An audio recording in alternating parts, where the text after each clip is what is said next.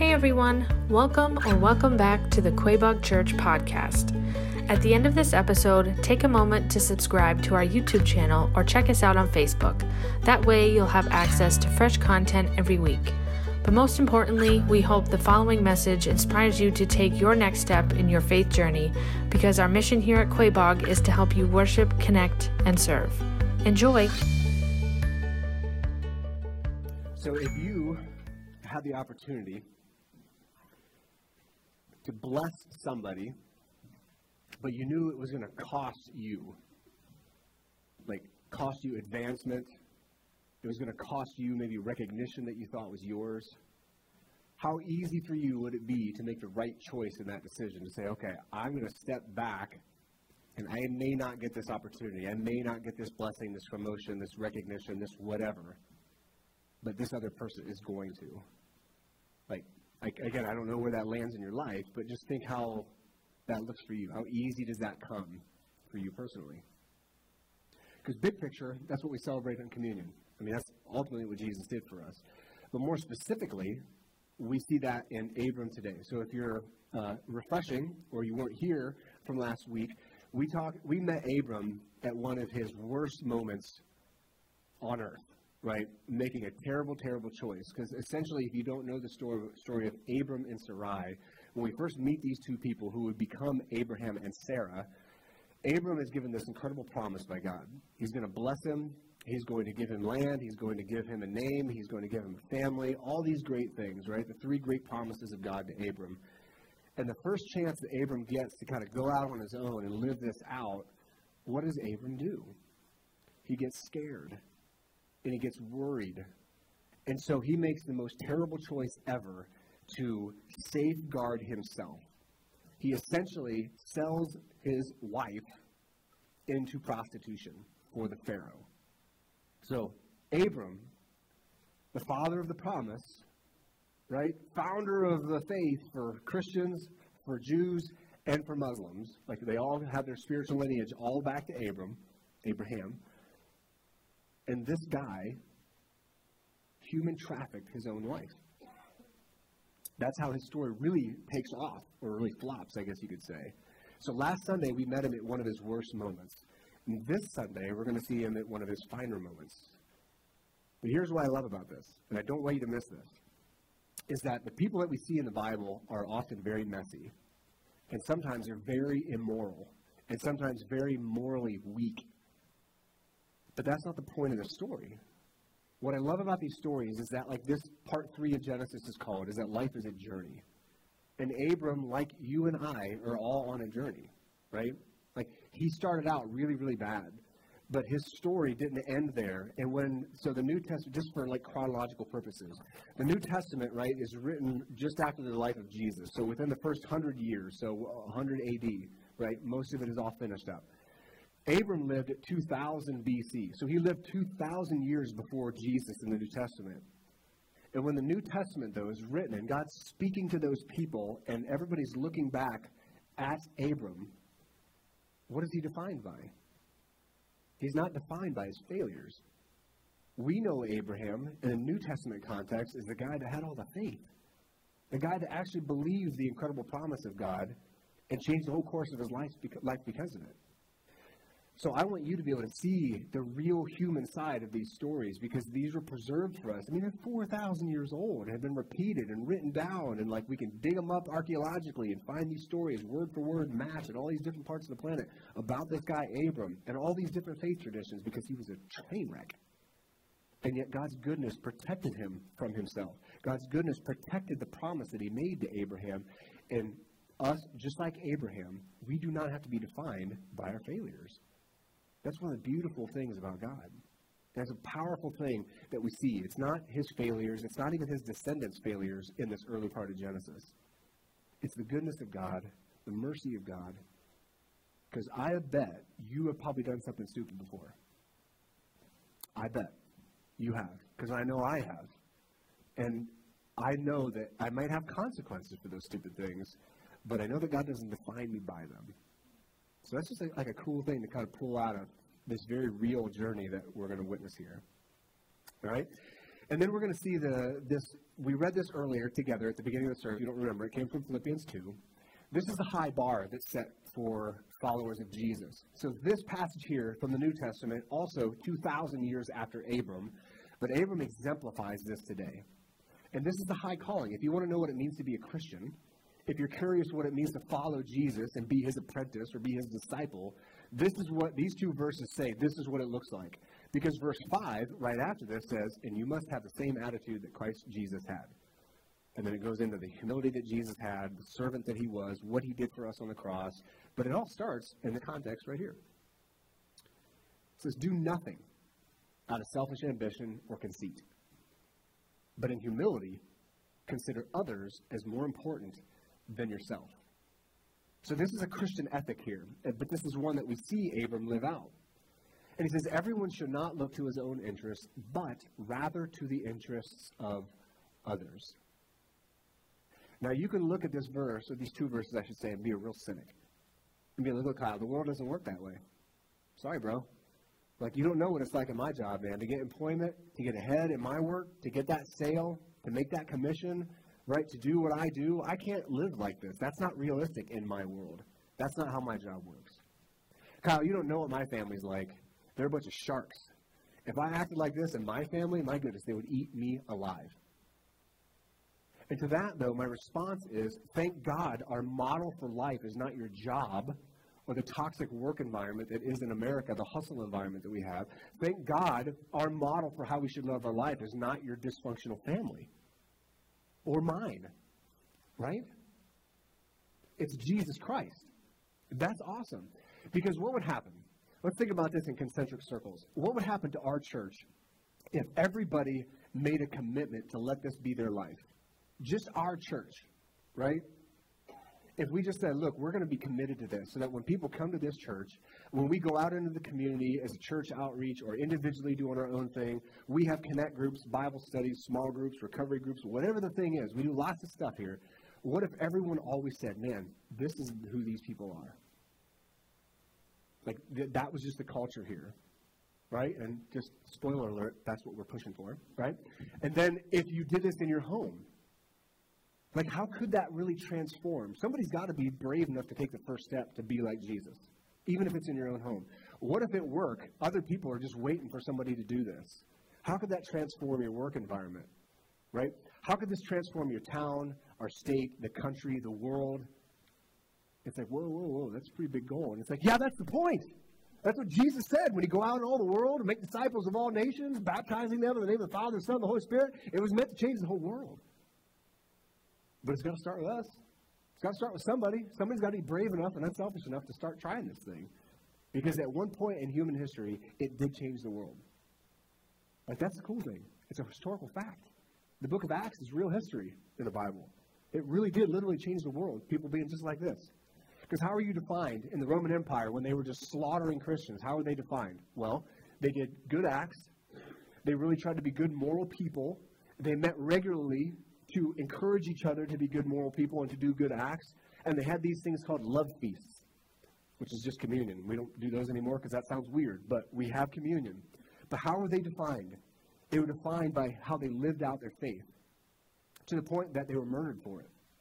It's like, wow. So that's the high bar that it is to be a follower of Jesus Christ. But we see Abram doing this today, which is cool. And here's the principle I want you to kind of walk away with today. This is what we see happen because of his trust and his faith and his complete otherness that he's going to be today. When you trust God the way that Abram does today, possessions lose their grip on you. Because possessions can possess us, right? And so what I see happening to him is this trust in God, this focus on being other-focused, selflessness. I mean, my goodness, you're going to see what it drives Abram to do today. As compared to last week when he just sold his wife into basically slavery from Pharaoh. All right, so I titled today's sermon, Crossroads. Your choices matter. Because we're going to see two men, Abram and his nephew Lot, at a crossroads. And they're going to have to make choices. And they are going to drastically affect their generations after them. Which is like pretty intense to think about. So let's jump in. Verse 1, if you want to join with us in your own Bible, but I'll have it up on the screen as well. So we're going to be in Genesis 13. So Abram went up from Egypt And so, okay, so why did he leave Egypt? Well, because he just got kicked out by Pharaoh because he lied to him, right? So he's pretty upset with him. Who did he go up from Egypt with to the Negev, which means dry and parched? So he went with his wife and all he had and Lot with him. So he's going up here. Think about this. Again, if we slow down and think about the very human nature, the human side of this. So Abram just got done trying to sell his wife into slavery to protect himself. Can you imagine how awkward of a trip that was with said wife? So here he's got this long trip, Egypt and the Negev, so he's traveling northeast for several days on a long, slow, very probably quiet trip. Right? Can you imagine? Like, if he's trying, hey, Sarah, how you doing? Don't you talk to me. Right? Like, don't you dare even touch me. Don't you look at me. Nothing. Right? It's like, so he's going to have to be, one, with that tension. Then he's going to be surrounded by all the things that he illegitimately got. All the riches that God said he would give him, and he went and just lied and was shady and got him deceitfully. So he's going to have to travel north with all of that stuff. It's just this constant reminder of the decision that he made, the deceit that was in this guy. So I want you to think about this.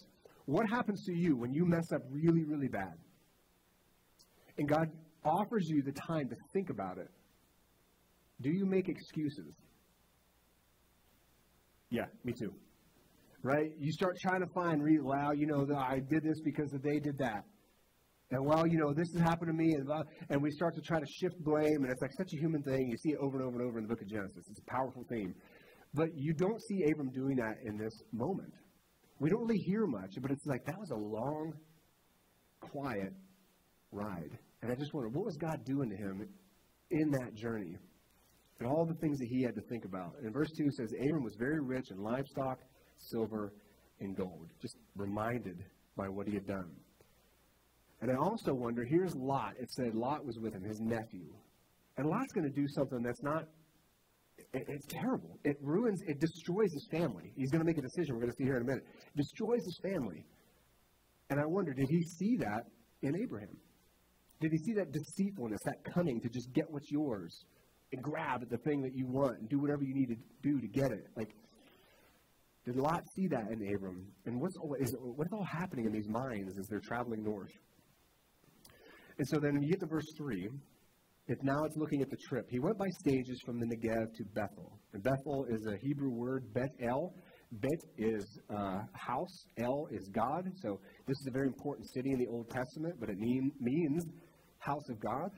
Bethlehem, if you're familiar with that, where Jesus was born, that's Bet-Lehem. That's house of bread. Lehem is bread.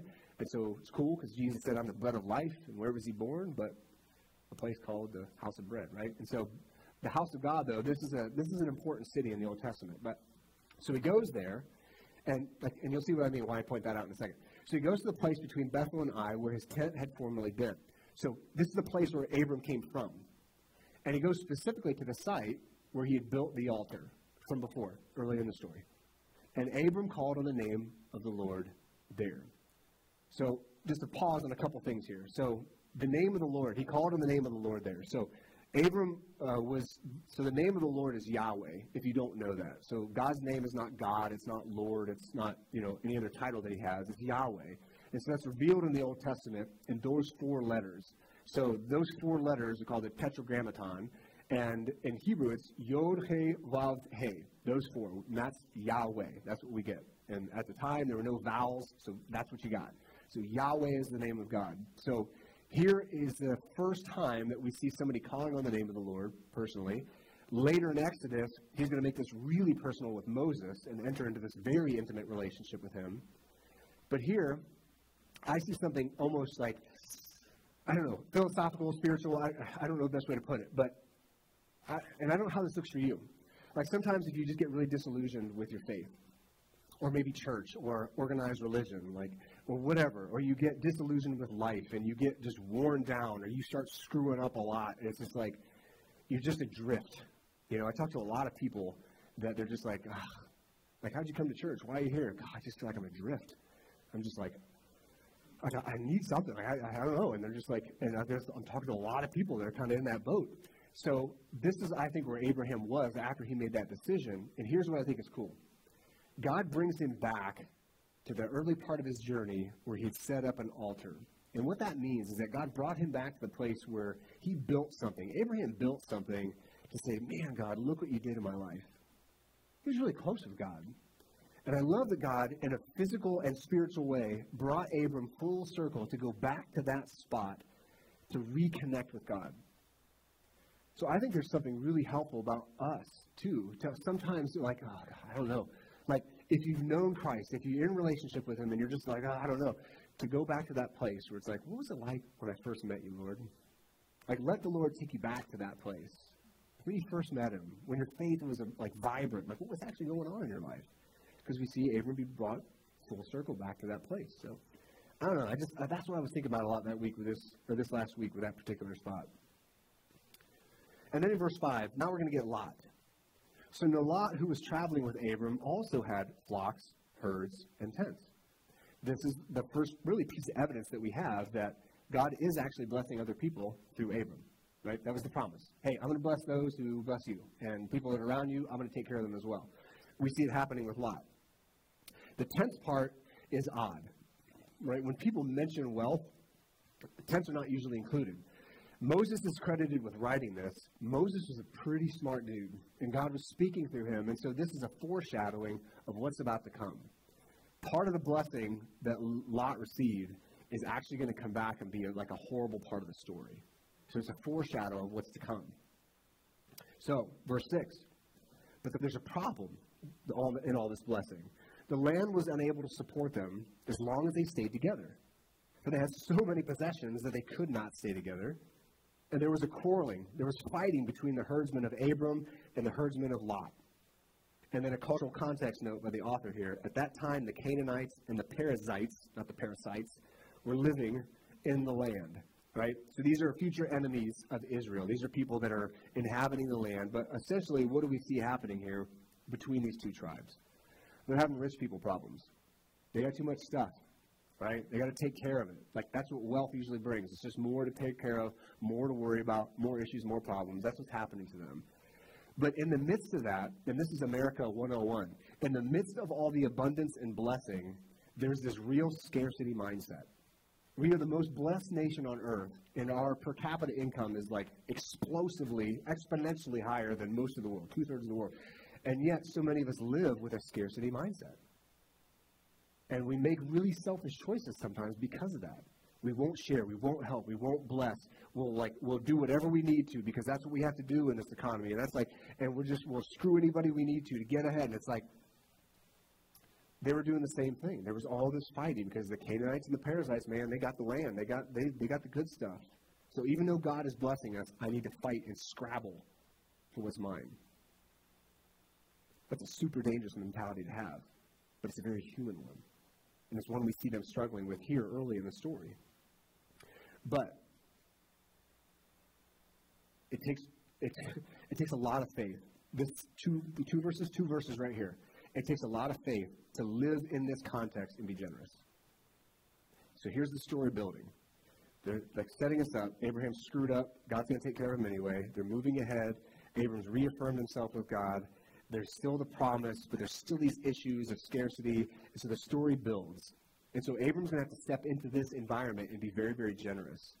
And again, the principle I said earlier, when you trust God, possessions lose their grip. So he's going to have to make a super selfless decision. So Abraham said, verse 8 to Lot, please, look, let's not have quarreling between you and me or between your herdsmen and my herdsmen. Look, we're all relatives.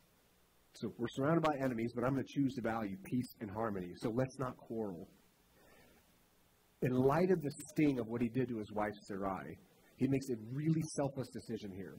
He makes a decision that's based on faith. It's based on protecting family rather than selling family, rather than just stepping all over them to get what he wants. I really believe God did some serious work on him in that journey north. And then when he brought him back to that place where that first altar was, he was like, hey, Abraham, remember? And we see him making now very brave and very radical choices. Today, we're going to see what he does with Lot this time. And then my man Joey is going to be preaching next Sunday, and he's going to be talking about another time where Abram has to step in with his nephew Lot. And it's like, man, what happened in that journey north? How did God speak to this guy? How will he speak to us if we let him have time speaking to us about mistakes that we've made? So they're going up there, and this is the initial split. So after this, we see the descendants start to spread apart from Abram and Lot. Lot's descendants, again, these are some names, it doesn't really matter if you remember them or not, but you have the Ammonites and the Moabites. And they are going to be enemies of Abram's descendants, the Israelites. And it all starts in this scene right here. And if you've ever heard of the story of Ruth, she is a Moabite. So the cool part about that is, like, in a way, she's reuniting the family of God. She's kind of bringing everybody back together and what happens to her. So she's a descendant of Lot. So verse 9, he goes on. He says to Lot, "Isn't the whole land before you? Separate from me. If you go to the left, I'll go to the right. If you go to the right, I'll go to the left." So Abraham right here, he's stepping into the promise, and he's making a choice based not on fear, like he did with his wife in chapter 12, but on faith. I'm saying, all right, Lord, I'm going to trust you in this. Because if I let him take the best of the land, I just get what's left, which may not be the best. But I'm going to trust you. You said you're going to take care of me, so I'm going to trust you. I'm going to be generous because of that. So you go there, I'll go here. And again, the principle, when you trust God, possessions begin to lose their grip on you. Verse 10. So Lot, then, presented with this opportunity, he looks out and he sees the entire plain of the Jordan, as far as Zoar, it was well watered everywhere, like the Lord's garden. So think Garden of Eden, and the land of Egypt, right? Because the Nile fed everything, right? This was before the Lord destroyed Sodom and Gomorrah. So that's, again, a cultural note, like a foreshadowing of what's going to come for Sodom and Gomorrah. Now, I tried to find a picture. Like, what exactly were they looking at? And man, I wasted all kinds of time this week trying to find a good picture. This picture right here is just north of where they would have been standing. But it still gives you a pretty good idea, I think. So that body of water on your left is the Sea of Galilee. So we're looking southeast from this position here, and then the Sea of Galilee goes to your north. But that's the Jordan River Valley there, and then you've got the Dead Sea to the south of there. So basically, they would have been looking at the same angle. They would have been looking to the southeast from where they were sitting over this whole plain. So you've got the mountains, you've got, the green lush grass, all that stuff. So just trying to give you a general feel, even though this is north. So the point, though, is Lot's looking out over all this, right? This is what he has before him. This is what he's got. And he's like, okay, cool. I'm going to go and I'm going to take this.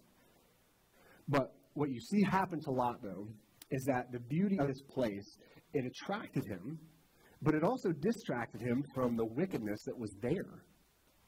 Because Lot, and by no means is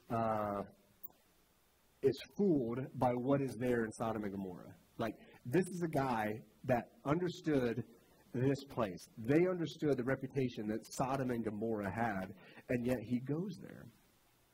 So this is what Lot does.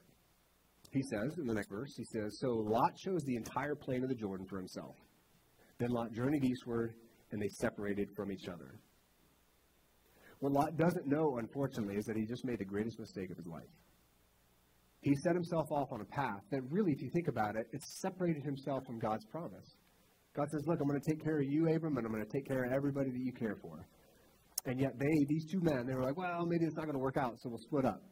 So he chooses to leave the promise to his own detriment, because this choice would literally destroy his family. Right? Going where he was going, heading to where he was going, and knowing what was there, he made a decision that would literally change the course of all of his descendants. And this made me ask, when I try to slow things down when I'm prepping a sermon, and I try to ask myself lots of questions. And then usually they turn into questions that I ask you. But I want you to know I ask myself them first. So this is what I asked myself this week. What material thing would I reject God for? And at first, I was really holy, and I was a pretty righteous guy. I was like, nothing. Like, I wouldn't choose anything over God. But then I was like, all right, okay, now that we're done lying to ourselves, what's next? And I said, all right, well, like, how about when I feel like, oh, man, I just didn't have enough time to really spend much time in Scripture today? Or I didn't get, like, a lot of prayer in today. I'm just really busy. But then I'm like, well, what did I do? Well, I had time to watch a movie. I had time to sit down and watch just one episode of a show that turned into 3 episodes, right? I had that time. I was able to do that. I've made purchases before that I shouldn't have because, yeah, I had the money, but it was a waste of that money and that resource. Why? Well, because I was choosing that stuff other than my relationship with God. So it's like, I don't know what that looks like for you. It could be doom scrolling on social media. It could be binge watching news. right? It could just be getting sucked into things that are just wrecking your soul, toxic relationships that you just keep going back into, addictions that you just refuse to give up. Like the things that we choose, again, it's not just a car or a house or something like that. Like there's a lot of things that we knowingly choose, and even though they're not good for us. Some of them are just outright sinful. And so that I had to wrestle with this week. So I wanted to give it to you to make you wrestle with it and be uncomfortable too. All right? Yeah, there you go. So verse 12, so the rest of the story. Abram lived in the land of Canaan. That's the promised land. But Lot, on the other hand, he lived in the cities on the plain. And here's the tent. Here's where it comes back. And set up his tent near Sodom. So I want to make a note on this tent thing and the city of Sodom. Because verse 13 says this. It says, now the men of Sodom were evil, sinning immensely against the Lord. That's an intense statement there. Sinning immensely is a very unique Hebrew statement that essentially means their sin in the city of Sodom was one of a kind. Now, some people will be like, oh, yeah, Sodom, they're like the sexual sinners because, of course, sodomy is a word that we get. It's a 4,000-year-old term, right? Sexual sin and the kind of sexual sin that sodomy is goes all the way back to this. But it was much, much more than that, though, because the way they treated people was horrific. If you were a disadvantaged person, widow, orphan, poor person, whatever the thing was, foreigner, it didn't matter. This was an incredibly brutal place to live. So here's what I want you to notice by that. And I remember when I was early in my journey with Jesus, in youth group or something, preacher, Sunday school, I have no idea when it was, sometime in high school, I remember this guy saying, what we see here in this scene with this tent is a very human problem. And I was like, why? And he said, because this is how we are with sin. He said, we want to know how close to the edge I can get with sin without actually falling over the precipice. He said, this is what we do as people. Like, instead of just being like, okay, so that's the line. So I want to stand back here, and I want to live my life in the blessing of God. I want to just be like, well, I'm just setting up my tent, just outside. It's not like I'm, like, involved in the sin. I'm just culturally aware. That's all. Right? And it's like I just want to know what's going on. And so I watch shows. I hang out with people. I do things. It's like that are bringing me ever closer to the edge. But all I'm doing, I'm just setting up my tent. I'm not in the city. Because he knew what the city was like. He knew what was happening there. And when you're a teenager, I remember myself and then being in youth ministry for a decade. Like teenagers is always like sexual stuff. Like, well, how much stuff can I do before it's technically a sexual sin? It's like, how close can I get? How can I do this? It's like, rather than being like, all right, so where's the Lord's blessing? Let me live in that confine. And just be like, no, that is the best.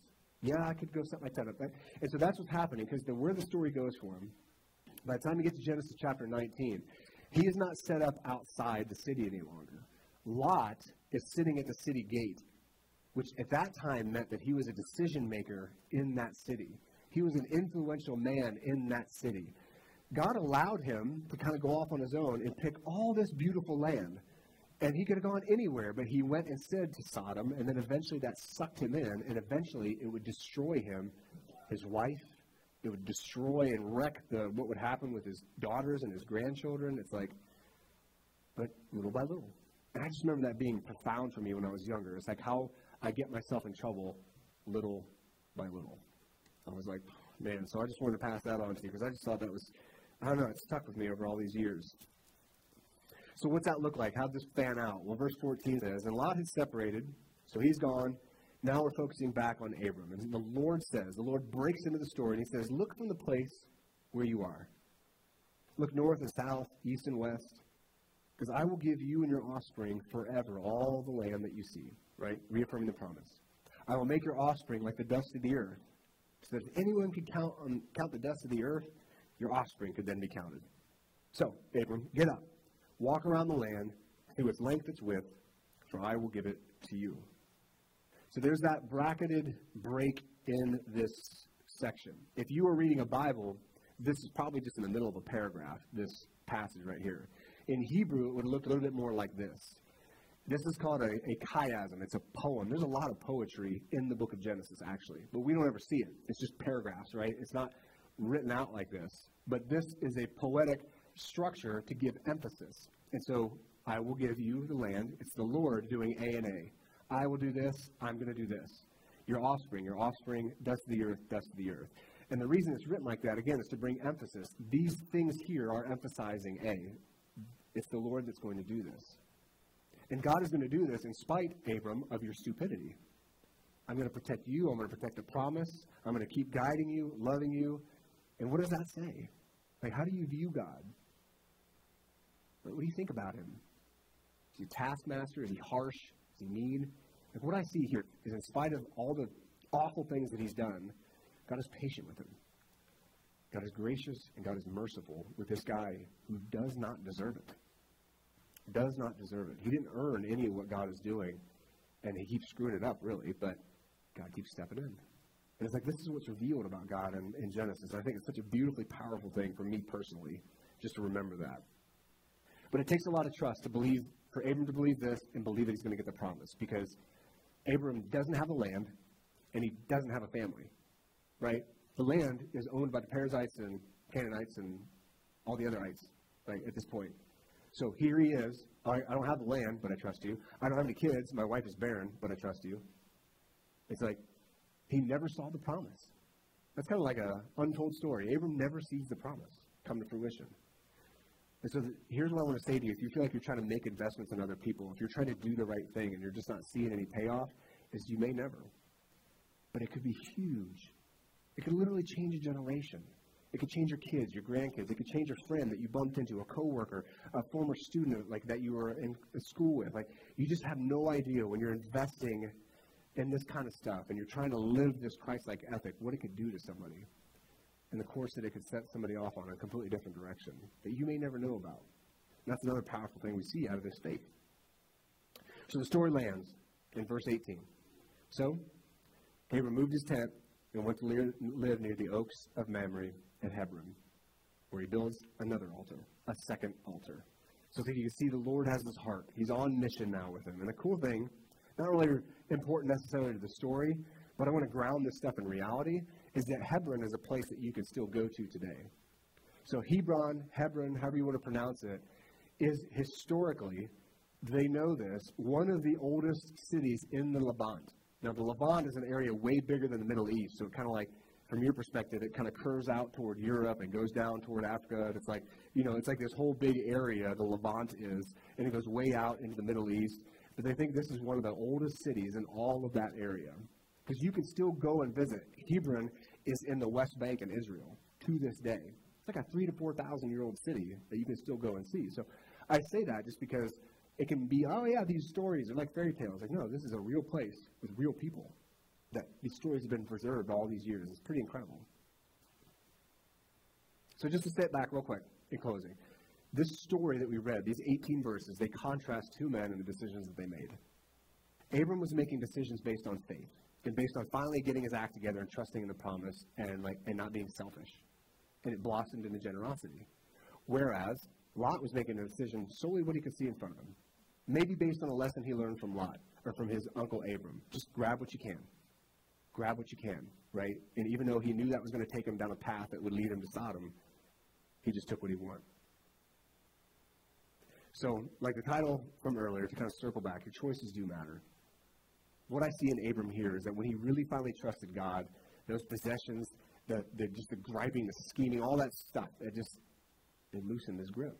And he became much more generous. And I just wonder, how generous are you, again, because you know God will take care of you? And here's 4 questions I asked myself this week in preparation for this. And again, I want to pass on to you. So consider, first of all, how do your choices really reflect your trust in God's care? So slow down, Kyle, and ask, how do my choices really reflect the truth that I know God is going to take care of me? Do I really make choices in that direction, right? Not always perfectly. I can still be a cynic. If you ask my kids, they can probably tell you, we try to be pretty generous people.